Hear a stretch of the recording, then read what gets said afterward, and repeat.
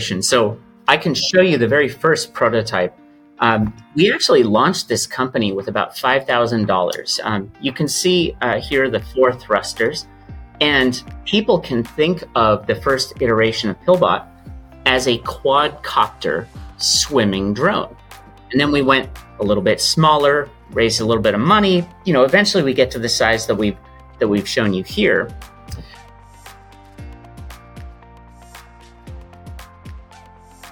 Welcome to this episode of the MedTech 101 podcast. And in today's episode, I have 2 guests here who have been working on an exciting device, which I've been waiting to talk about for a very long time, since we spoke for the first time. And here with me, I have the CEO of Endiatx and the Chief Business Officer of Endiatx, and the CEO being Torrey and the CBO being Chris. And basically what they have, when I was trying to describe it to my friend, was it's like an electric pill that you swallow that functions as a submarine in your tummy to help you, fix whatever operation you need to do internally. And they can also look inside the body so doctors can get a better, visual inside. And this is something that's new, and this is what we're going to be talking about today. So without delaying too much, welcome to the podcast, Torrey and Chris.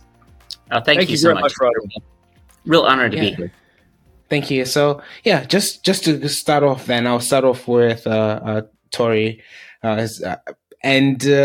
like Torrey, I know you've been doing a lot of stuff leading up to this, like in the background. I know you worked as an R&D engineer for a very long time. You started aerospace engineering. Other people call it rocket science. And you were like leading the Saxton team at Burning Man. And for those people outside of the US, in Europe, who don't know what Burning Man is, it's basically like a festival that people do in the desert somewhere from California, where people just go, and it's like futuristic. People have all kinds of stuff happening there. And there's actually there's some interesting videos, which I'll add to the link as well, about Burning Man.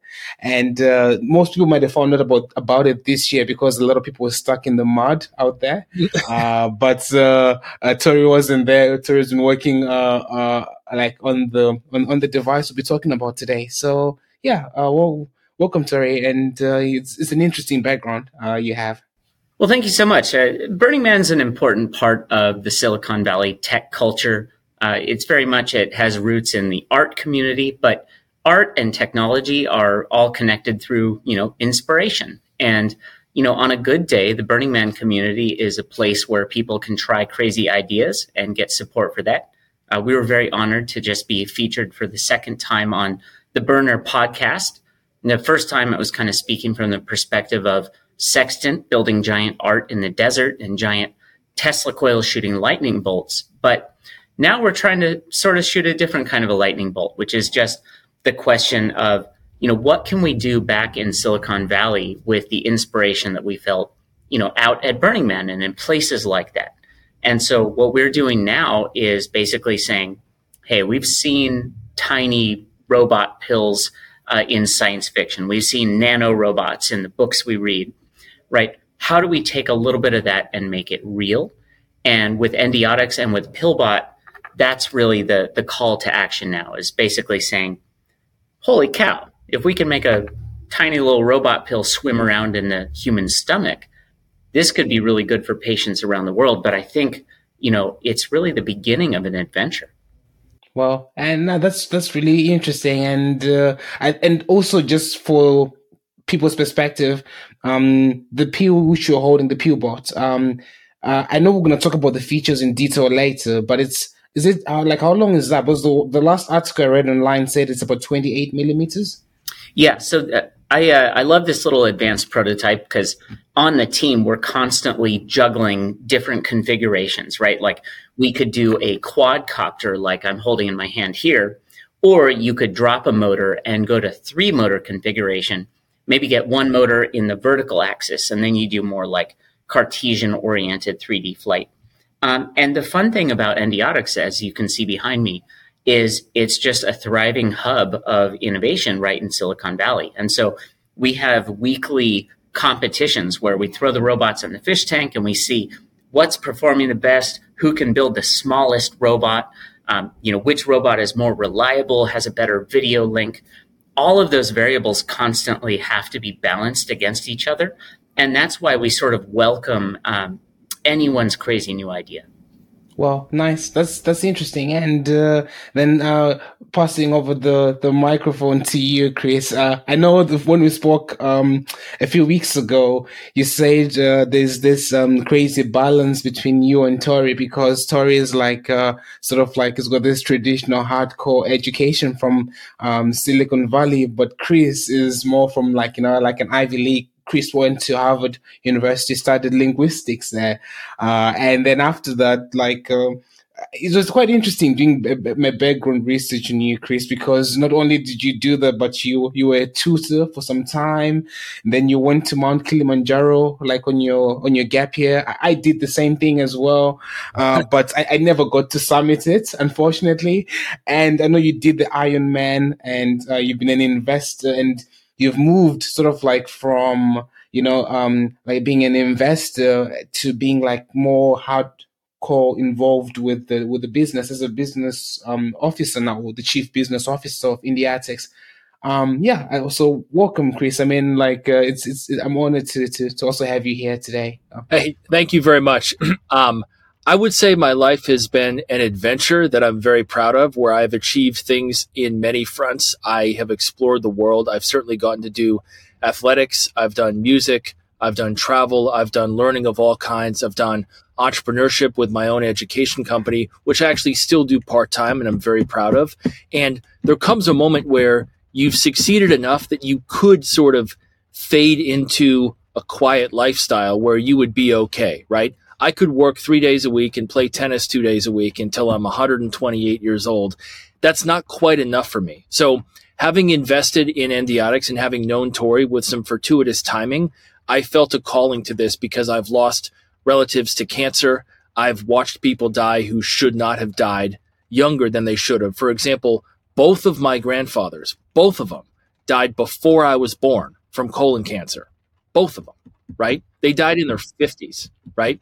So now I feel a calling to this and a pride to be involved. Will it accelerate us to the next echelon of wealth? Hopefully, probably, but more importantly, to the next echelon of achievement where you feel like you're building a real legacy. And in the middle of your life, if I'm lucky enough to live to be 80, right? In the middle of it, now that I'm 40, I can do something that I can really lean into and care about. Well, no, that's really deep, and I see like for you it's more of even a deeper motivation, because obviously it's always sad that when we lose people we love, but it's always nice when you get the same motivation to try and sort of like improve, do something about that, and it's also part of the reasons why I also ended up studying biomedical engineering, because I just grew up in a country where people didn't really have some basic devices with them, and I thought, okay, what can I also do? And I, just jump on, try to study the degree, and I'm not at a point where I've started my own company, so that's really admirable. But eventually, I would like to work towards that, and just to also just briefly touch on it. How did you balance the coding as well? Because I know you also took part in some coding. Like, how was it easy for you coming from a linguistic background? Well, I would say I've been, at the risk of sounding arrogant, I've been good at the languages and the mathematics for a long time, which is why I've been a very successful private tutor, and I have decent patience interacting with people one-on-one, and I enjoy explaining things. I had dabbled in coding, but not until my late 20s, and I went to coding school in Silicon Valley when I was 34. I was the oldest person in the cohort, right? I was the dinosaur in my mid-30s learning to code, and now I enjoy coding in Python, especially for mathematics. I would hesitate to say I'm really a software engineer, but I understand it well enough that I see the broad developments, and I'm just, again, happy to be involved in something that I feel edifies me on several fronts. The crazy thing that Chris has been able to do that really blew me away, I think it must have to do with the linguistics background, is his work on the IP front, because very quickly we found Chris right at the center of the conversations we were having with our amazing IP attorneys over at Perkins Coie, figuring out how do you patent robot pills when, the concept of little robots moving around in the human body is as old as technology, right? It's as old as science fiction. And so when you look at what's out there in the IP landscape, you'll see dozens of amazing, awesome ideas going way back. The difference here is that we're actually building them. We're actually swallowing them almost every day, right? And in order to get IP in a very busy space, it takes an incredible mind that's able to sift through the various parts of a design and figure out how are we actually differentiated. And Chris has actually been amazing there as well.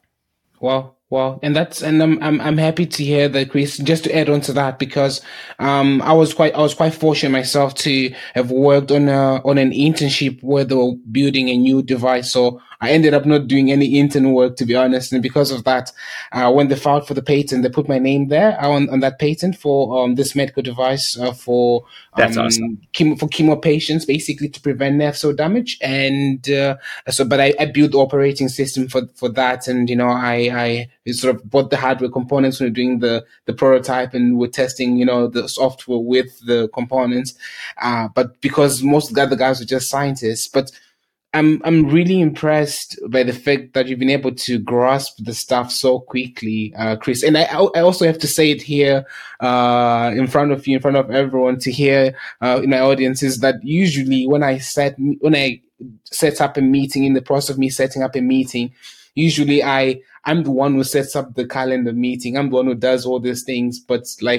And out of all the guests I've had, you're the only one who has beaten me to getting a meeting in the calendar. So I was like, you're proactive, and that really impressed me as well. So yeah, that's some really good things that you're capable of.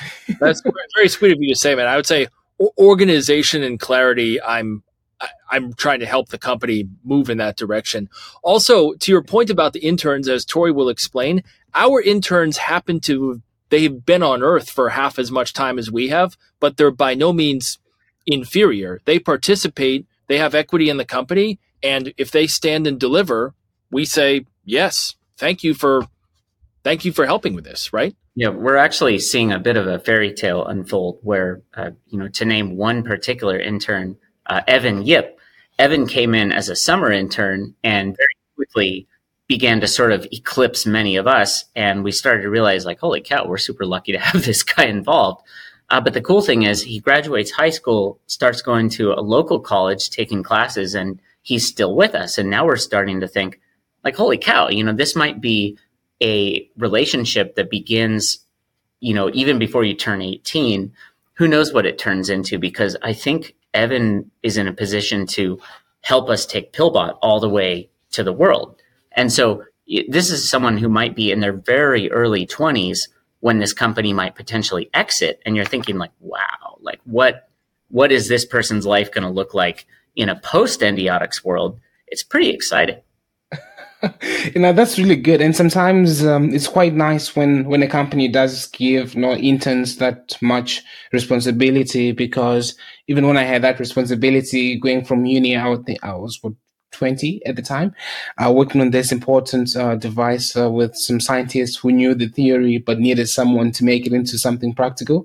And it also shows like a lot of the investment that you're doing into the local talent as well, because essentially that's how you nurture some of the skills. And I've had other jobs after that I had that were in much bigger companies, but I would have to say that job that I did as an intern, in terms of the weight and the importance of work I was doing, the impacts of or the excitement of a novel, development, will go probably as one of the best jobs I had, even though it was just on minimum wage. But thinking about it, those are some of my best days. And then sort of like leading up to then, Endiatx, because I think everyone is just dying to hear more about it. It's like how long have you guys been running? Because I knew, from what it seems like it's been running for quite some time. I couldn't actually get the actual date as to how long you've been working. So we incorporated on March 8th of 2019, and we were full into launching the company just before that. And so Endiatx is definitely spiritually turning 5 years old, and excited to officially turn 5 years old in March. And I think we're going to have to make ourselves funny lounge jackets to sort of go with the funny theme from Saturday Night Live. When you've hosted 5 times, you get into this special club. And so it's been a little bit of an adventure here at the 5-year mark, because we think we've fully de-risked the mechanical side. And we still are working on various little issues here and there, but by and large, we can swallow a robot. We can drive it around in 3 dimensions, no problem. The real challenge now shifts to getting ultra high quality video off of that robot. And the work that we're doing on the radio frequency front, RF, basically tuning and balancing antennas. We're starting to get into the concept of auto tune, just because depending on which human you throw a robot into, they are going to actually have a tremendous impact on the RF performance. And instead of being hindered by that, we're starting to realize actually Pillbot can just measure the environment around, make some adjustments in real time, and probably deliver world-class video through just about anyone. So that's just one example of a really exciting tech stack that's beginning to unfold. And I think in the next few months, we're actually going to see the Pillbot of our dreams finally hit the world stage. I just can't wait till I can swallow one of these things, put the live video up, and have the audience, without any qualifications, go like, wow, that's cool. Instead of, this is cool in principle, but call me in 6 months once you actually get solid video of this thing. I think we're actually crossing through that threshold in Q1, Q2. So super excited for that. Well, and talking about swallowing this pill, I know you already swallowed it countless times, Torrey. I watched the video when I was doing my background reading on you guys, and I was quite impressed, because there's nothing more convincing than the CEO taking his own product. It's like, okay, fine. And that was the early prototype you did. And I watched the whole video. It was 20 minutes. Some people might watch for a bit, but I'll also be putting that video on top of this video so people can see a bit. And the thing that made me laugh, though, was I think when you thought it was a tapeworm that you saw in your gut. And this was like a pixelated picture. So it could have been something else, not even... That was such an amazing moment. Like, I think it was June 17th, 2020. That made our company just about 18 months old, technically, if you just sort of count from when we launched at Founder Institute in January of 2019. So we're at the 18-month mark. We're on my couch. We still have that red couch in our office. And it's finally time to swallow a Pillbot. And like, if people look at our modern video and have an issue with it, I direct you to, the video you're talking about, because right now we're doing 480 by 480 pixels. We're throwing 7 frames per second. That's about 1.7 megapixels per second color. We're doing some optical improvements because we need more field of view. It's like looking through a grainy telescope right now. Super frustrating. But if you go back to June 17th, 2020, like you said, we're talking 48 pixels square, grayscale, no color, 5 frames per second on a good day. Pretty bad video, right? But we swallow Pillbot and we start to see this imagery that looks almost like the surface of the moon, right? Because it's in grayscale and you see these waves, these craters, like subtle folds in the stomach lining. Not all that interesting, nothing super detailed, but promising, right? And then all of a sudden we have this like wow moment where, like you said, we see this string of tissue sloughing off of my stomach. And I go like, holy cow, what is that? Is that a tapeworm? Because what we were seeing was something of interest that Pillbot was showing us in real time that we didn't know existed, that we weren't looking for in particular. And it was like, holy cow, like if we can do this in a living room in Silicon Valley, what could we do if we were properly funded? What could we do if we could actually build this team out so there weren't gaping holes in our tech stack? So fast forward a few years to where we are right now. We have this, we have all the support you could imagine, and it's just an amazing time. We're incredibly honored to be finally making it real. Yes, and that's really good. And from what I'm gathering here, like your partnership with Chris, it's like I feel it's like the Steve Jobs, Steve Wozniak kind of partnership where like Torrey, you're stuck in the lab or in the office, or it looks like a engineering lab behind you, and Chris is out, spreading the word, selling the device. And Chris, I know recently, a couple of weeks ago, or yeah, in November last month, you were in Malta at the MedTech Summit or MedTech World Summit. Actually, so well, most of the team was at MedTech Malta a couple months ago in the Mediterranean. And then just by coincidence, just last week, I was in Monaco in the French Riviera doing a live pitch to some wealthy investors. And we had a moment of heroic success where we managed to connect via the web with not only Torrey, but Dr. Kambari in Florida it was evening time in Europe, of course, and middle of the day in America. And it went amazingly well. Nice. It was really cool, right? Like the whole idea here is telemedicine. So It's nice to be able to say like, okay, here's the fish tank, throw a bot in. Who's going to control it? We could control it locally or over the internet, right? But please, Rodney, sorry I cut in there. No, definitely. No, it's okay. And I'm really excited. So sometimes I just have to control myself and, hold myself back a little bit. But, I'm just quite interested to hear also like, Chris, your perspective. I mean, coming into this, trying to, basically raise funds, traveling around, selling a medical device. I mean, for you, like that journey over the last couple of years, how has it been? How has it evolved for you? It was the same way now for Torrey. It is, you've gone better in terms of quality of the pictures or the resolution you're starting to project. But from a business point of view, I'm sure it's a little bit more than just, of course, the better the product, the easier it is for you. But I'm sure there's something else that's hidden in there. All I can say on the tech side is that initially it was, can we produce good enough video that a doctor would reach for this instead of an endoscope? But the conversation in the last few weeks has been like, holy cow, I think we're going to be competing with the world's best endoscope soon. And what does that mean, Chris?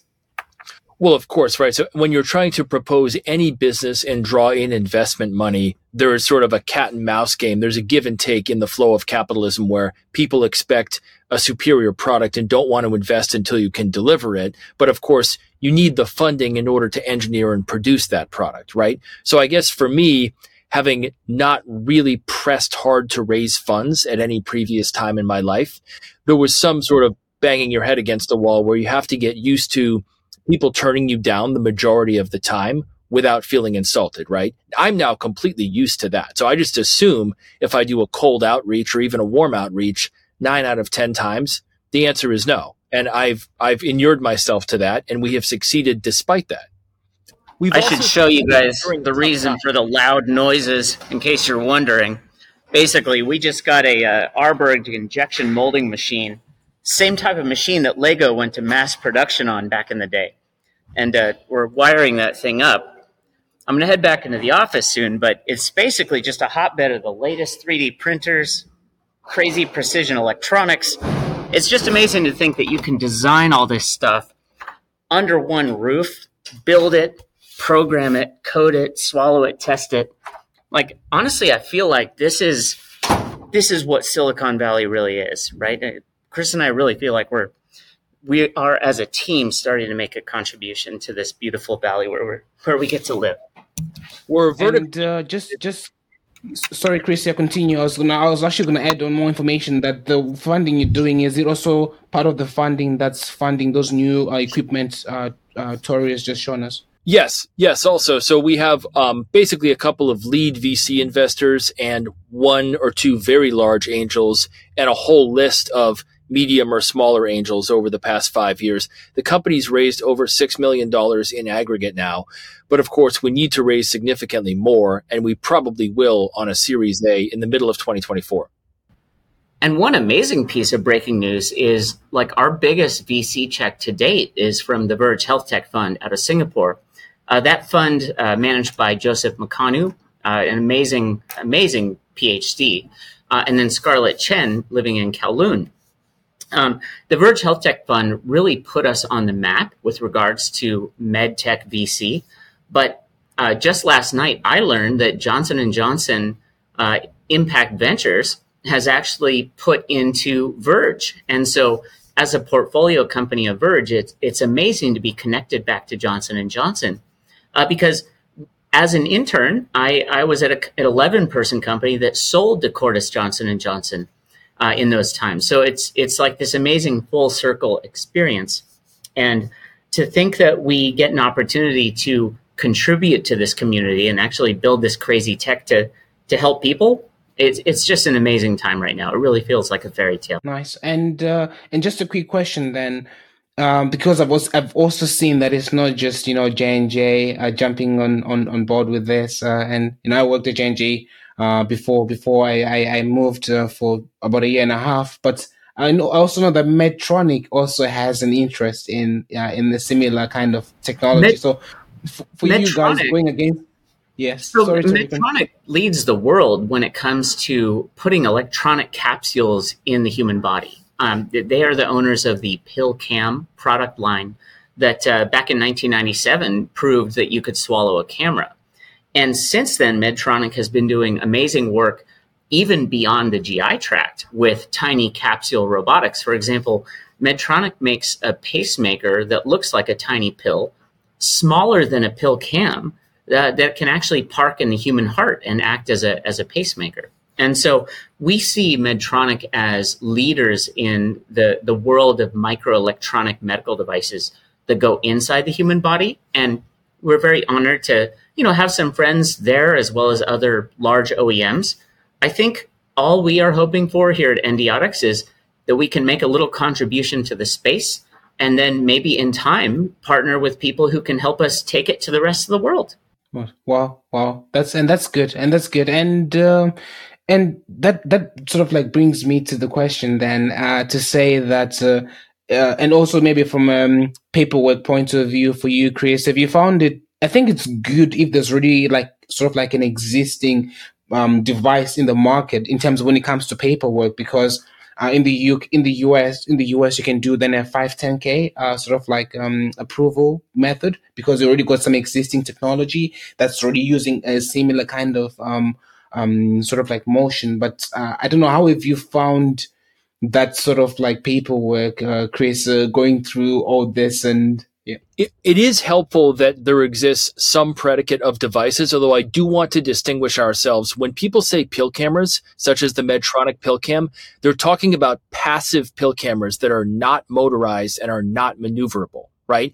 And those, there are dozens of them, Medtronic PillCam being the most famous, but they have never been widely used. So PillBot actually, with its motorization, its closest predicate in the minds of people who don't know about it is the PillCam, but for practical purposes, the closest predicate is actually NaviCam, which is a magnetically actuated machine that requires capital equipment. So for the purposes of FDA submission, right? Like it's just an amazing time to be developing medtech because, Chris starts this conversation, which is, pill cameras go back to the 90s, but now people are using magnetic fields to induce motion in devices throughout the human body, right? You have NaviCam. Patients love it, right? You swallow a pill in a hospital and they roll this machine over. It's a pretty small machine. And with magnetic fields, they're able to create three-dimensional motion inside the body. I mean, it's amazing. Bionaut Labs, funded by Peter Diamandis and Bold Capital Partners, they're swimming tiny corkscrew devices up the spine into the brain. Robotic is doing brain surgery work with rice grain-sized little bots. But like Chris says, those particular tech stacks do actually require equipment and a hospital visit. We are just asking this question, what if we can induce motion based on our own onboard power plant? How cool is that? And what it opens up is telemedicine. Right. And so I think Chris and I have a desire to take the micro robotic telemedicine angle to the world. Right. Let's let a wave of digital health sort of wash out into the global community. And basically anywhere with an internet connection would be a great way to do telemedicine. But then local control would work fine, too. So you could be a technician. You could have an iPhone. You could have a PillBot. and you could actually do an upper endoscopy on someone, you could be in the middle of Antarctica, and that could be a possibility. So I would say we're lucky to be here and excited to make a contribution. Well, and that's impressive, right? But for people out there as well, thinking about this PillBot, I know I'm going to put some pictures, but it's not only maneuvered by the external magnetic force you mentioned, but it also has, is it 4 sort of like turbo? So it depends on which generation. So I can show you the very first prototype. We actually launched this company with about $5,000. You can see here the 4 thrusters, and people can think of the first iteration of PillBot as a quadcopter swimming drone. And then we went a little bit smaller, raised a little bit of money. Eventually we get to the size that we've shown you here. What I can tell you about the latest clinical iteration is that we're actually using only 3 motors. We found out that we could make a little bit of a compromise, drop 1 motor out of the 4, take one of the motors, flip it vertical so that we always have control against gravity, use the other 2 motors to translate forward and backward, but also to steer, and we still get 3-dimensional motion with 3 motors. And so it's been fun just realizing that there are several ways that you can build a robot pill. We have to balance the thickness of our shell, the physical size of the robot, the weight of it, how much battery power we want to put inside the human body, because a little bit of punch is good to move, but you don't want to bring so much energy that your thermal runaway might look, kind of scary, right? So we balance all these variables out. Right now, the tri-motor is looking really good. We're super excited to have our most recent patent publication published by by the USPTO. My bad there. So just excited to be moving forward on that front. And the question is, what is the definitive PillBot? I would simply say the definitive PillBot is any version of this that a gastroenterologist can reach for in their daily practice that can drastically lower a patient's costs and drastically lower the hurdles to entry, right? We want to make it 10 times cheaper, easier, and more accessible with this kind of tech. Nice. And just a quick question for you, Chris. Since you're handling most of the business side of it, I know right now, since most of it is still in pipeline, it might be hard for you to forecast the potential cost it will be when it gets to the market. But do you have an idea for people listening right now to think how much would one pill cost when you guys get to the point when you release it onto the market?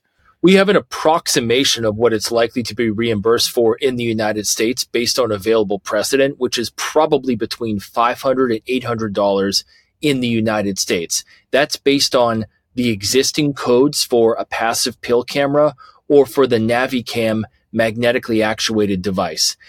Now, that is basically your best inference, and we'll be making strides with business consultants in the next couple of weeks, actually, to have a clearer picture of that. So if you approximate $500 in the US and maybe half of that everywhere else in the world, you still have an enormous profit margin because we're vertically integrated and produce everything for less than $50 in California. One thing I'd like to throw in here is, let's just for a second imagine we're not a patient, we're not a doctor, we're not a hospital. Let's say we're all insurance companies. Let's say we're medical insurance companies, and our role is to pay the costs of healthcare for people insured in our networks. Okay, so that's an interesting perspective. So let's say one of our patients, Chris will be our patient. Chris is going to have gastritis, inflammation in his stomach, and he's going to feel stomach pain, right? He's going to start to feel unwell. He's going to get acute pain and persistent pain. And eventually, Chris is going to go to the emergency room because he doesn't know what's going on, right? And this is going to start an odyssey that we, the insurance payer, have to pay for. We're going to pay for Chris's emergency room visit. And he's going to come home from the emergency room once we realize he doesn't have acute symptoms that are going to kill him. Then he's going to go to his primary care physician. We're going to pay for that visit too. Primary care is going to identify that Chris needs to go to a gastroenterologist. So we're finally going to get Chris to a gastroenterologist, and he's going to have an initial consultation. And the gastro is possibly going to suspect gastritis. But in order to do an upper endoscopy on Chris, we need to rule some stuff out. So we're going to try him on some anti-acid drugs for a few weeks, maybe a few months. We're going to try him on some dietary changes. So far, I'm the insurance company. I'm paying for all of this. I pay for every single one of those visits. I pay for all of the prescriptions. Chris is doing the copays. But here's the problem. I mean, that's a lot of money to pay out so far. And Chris has been feeling terrible this whole time. So finally, I don't know, what is it, the fourth visit, the fifth visit? Who can count at this point? Chris finally gets an upper endoscopy. And for Chris, his gastroenterologist is going to see some inflammation in the stomach in the first 5 minutes of his EGD. In 5 minutes, we're going to know it's gastritis. We're going to know the exact medication that's going to solve that problem. And then we're going to ask ourselves some hard questions, because we just paid tens of thousands of dollars to get 5 minutes to look around in Chris's stomach. And we're going to start to ask ourselves the question, if a $500 robot pill could turn all those hospital visits into one telemedicine call, like this call we're on right now, if Chris could have had symptoms and had his healthcare app qualify him for Pillbot could show up on his door, or he could pick it up at the pharmacy and then drink some water and get on a video call, and 5 minutes later get that diagnosis. The insurance company, would have saved tens of thousands of dollars. Chris would have saved months out of his life. And that actual upper endoscopy, that could go to someone with a serious problem where we actually need all the functionality that an endoscope can actually deliver, because they really are the gold standard. And so, in the same breath, you overcome any possible institutional inertia, because a common pushback question we get is, won't doctors want to keep doing things the same way? But when articulated as Torrey just did, the answer is no, because they sense that this is a whole new paradigm that's a categorical improvement in their workflow. Yeah, oh my goodness. I mean, if you're a GI, you have to go through all this rigmarole. Like, if I was going to become a gastroenterologist, it wouldn't be so that I could prescribe antacids. It wouldn't be so that I could consult people on their dietary choices. It wouldn't be that I could have 90% of my hours associated with not being a gastroenterologist. Gastros are among the craziest, most highly trained doctors in the world. We want to give them tools that allow doctors to be doctors, right? So in this case, instead of an endoscope in a hospital setting with a sedated patient, right, pull out your iPhone, because the gastroenterologist can be at home. The patient can be at their home. The hospital is in the cloud, and Pillbot is this cheap, single-use disposable robot, right? The whole idea here is to dematerialize an incredibly overbearing status quo. And the thing is, there's no boogeyman here, right? There's no one who set out to make healthcare difficult or inaccessible. It's just, if we need to have a look around inside your body and we have to jam a tube into it, sedated in a hospital, that's going to be expensive and you're going to feel a lot of gatekeeping. But if we can make technology like Pillbot, it's going to change everything. Let's point out a relatively germane fact for you in particular, Rodney, which is that in the UK, there's a backlog of over 400,000 people just in the UK waiting for an EGD, right? Which is just a gastroscopy, yes, right? Just gastroscopy exceeds 400,000. That's not even looking at the esophagus or the duodenum, right? That's just literally looking around in the stomach, which is exactly what Pillbot would be doing. Exactly, and that's amazing, really. And just to add on to that, because how it also works here in the UK nowadays, looking at how things are becoming is moving towards the path of telemedicine, is that if when you're sick, right, you make a call to the NHS, the National Health Service here, and then you speak to a doctor in a ward somewhere. So there's basically now a ward of doctors online, right? So, and then they try to do this checklist with you. It's like a survey, right? Which they ask you questions, yes or no, or to get your some sort of like design, or to get an idea of what exactly diagnostic you have, to see if it's serious enough for you to come to the hospital.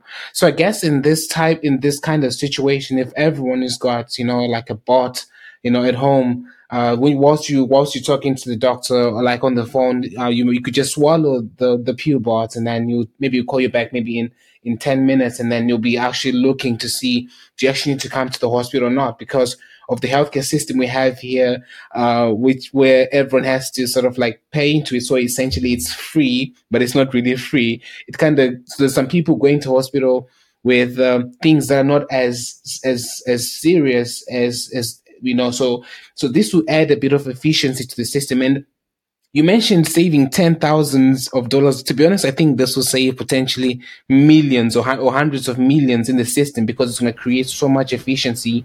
In aggregate, it's a big deal, right? Yes, at the individual level, for a typical patient, we're saying, I want to give you 6 months of your life back. To an insurance company, for an individual patient, I mean, come on, I want to save you tens of thousands of dollars. But I mean, if we just talk about the effect on humanity, I want to give people dignity and agency. If you're not feeling well, I want you to get diagnosed, screened, diagnosed, treated much, much faster, much, much cheaper, right? Let's get people back to work. Let's let people do what they want to do. Like, I think the patient just wants to be healthy, right? That's what the patient wants.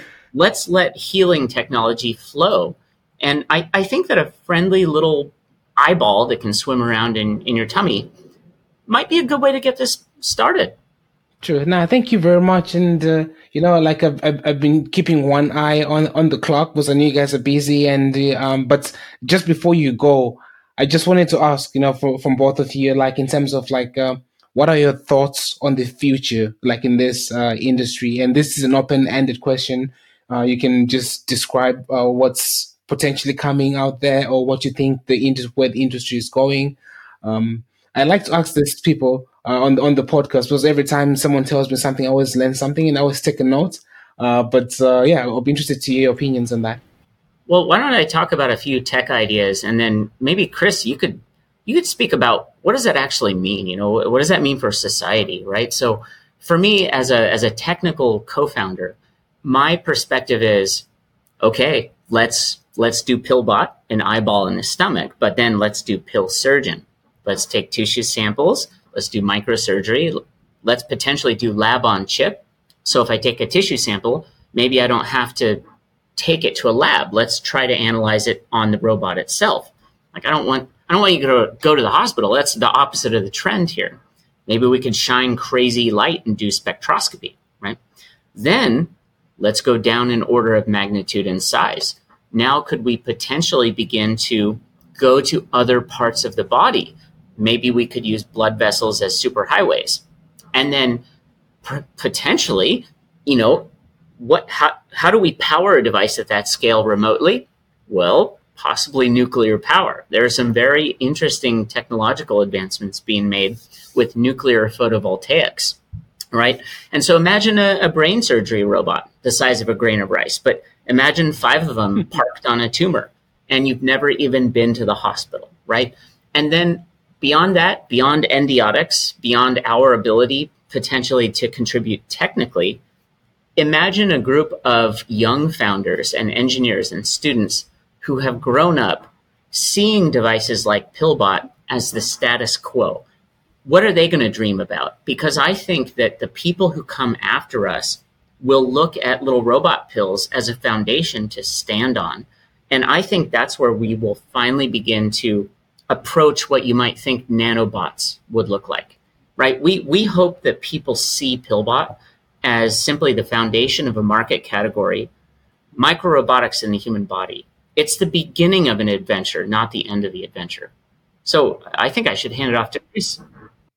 It's an adventure that's at the forefront of a large continuum that is the march of progress, right? It's the past, present, and future of science, and it's bigger than any of us. It transcends all possible considerations of your gender, the color of your skin, your religion, your location. You can't stop it. It would be silly to try to step out in front of it. What I often tell my students is, I quiz them, when was the first flight, right? The answer is Kitty Hawk, North Carolina, 1903. When was the first moon landing, right? Which is July 1969. So if you do the math, there's 66 years as a gap between those. The life expectancy of an American citizen born in 1903 was 66 years. So if you're born when the first flight happens, when you're laying on your deathbed, people are landing on the moon. It almost gives me chills to think about what is the person born right now when Pillbot is flying? They're on their deathbed. Hopefully they're 115, right? Where are we? Are we in another solar system, right? Or have we, it's hard to even imagine because it's so, if you had told people in 1903, you'll be on the moon 66 years later, they would say that's insane, right? That's what gives me hope. And I believe, maybe it sounds naive, that we have some sort of democratizing element where we can bring the best of science to the world. And that's why I'm proud to be involved here.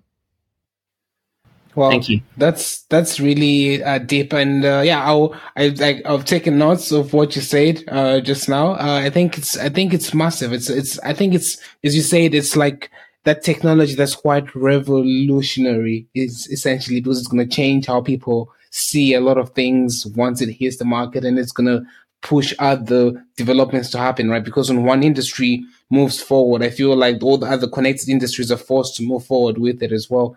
So I'm really interested. I can't wait to see it on the market, or if I'm lucky enough to see it before it's on the market, it'll be great. And thank you very much for the time. I know it's evening here already, but I know it's mid of the day there. You still got a long work day to go on and get busy with. But I really appreciate it, and thank you for coming on the podcast.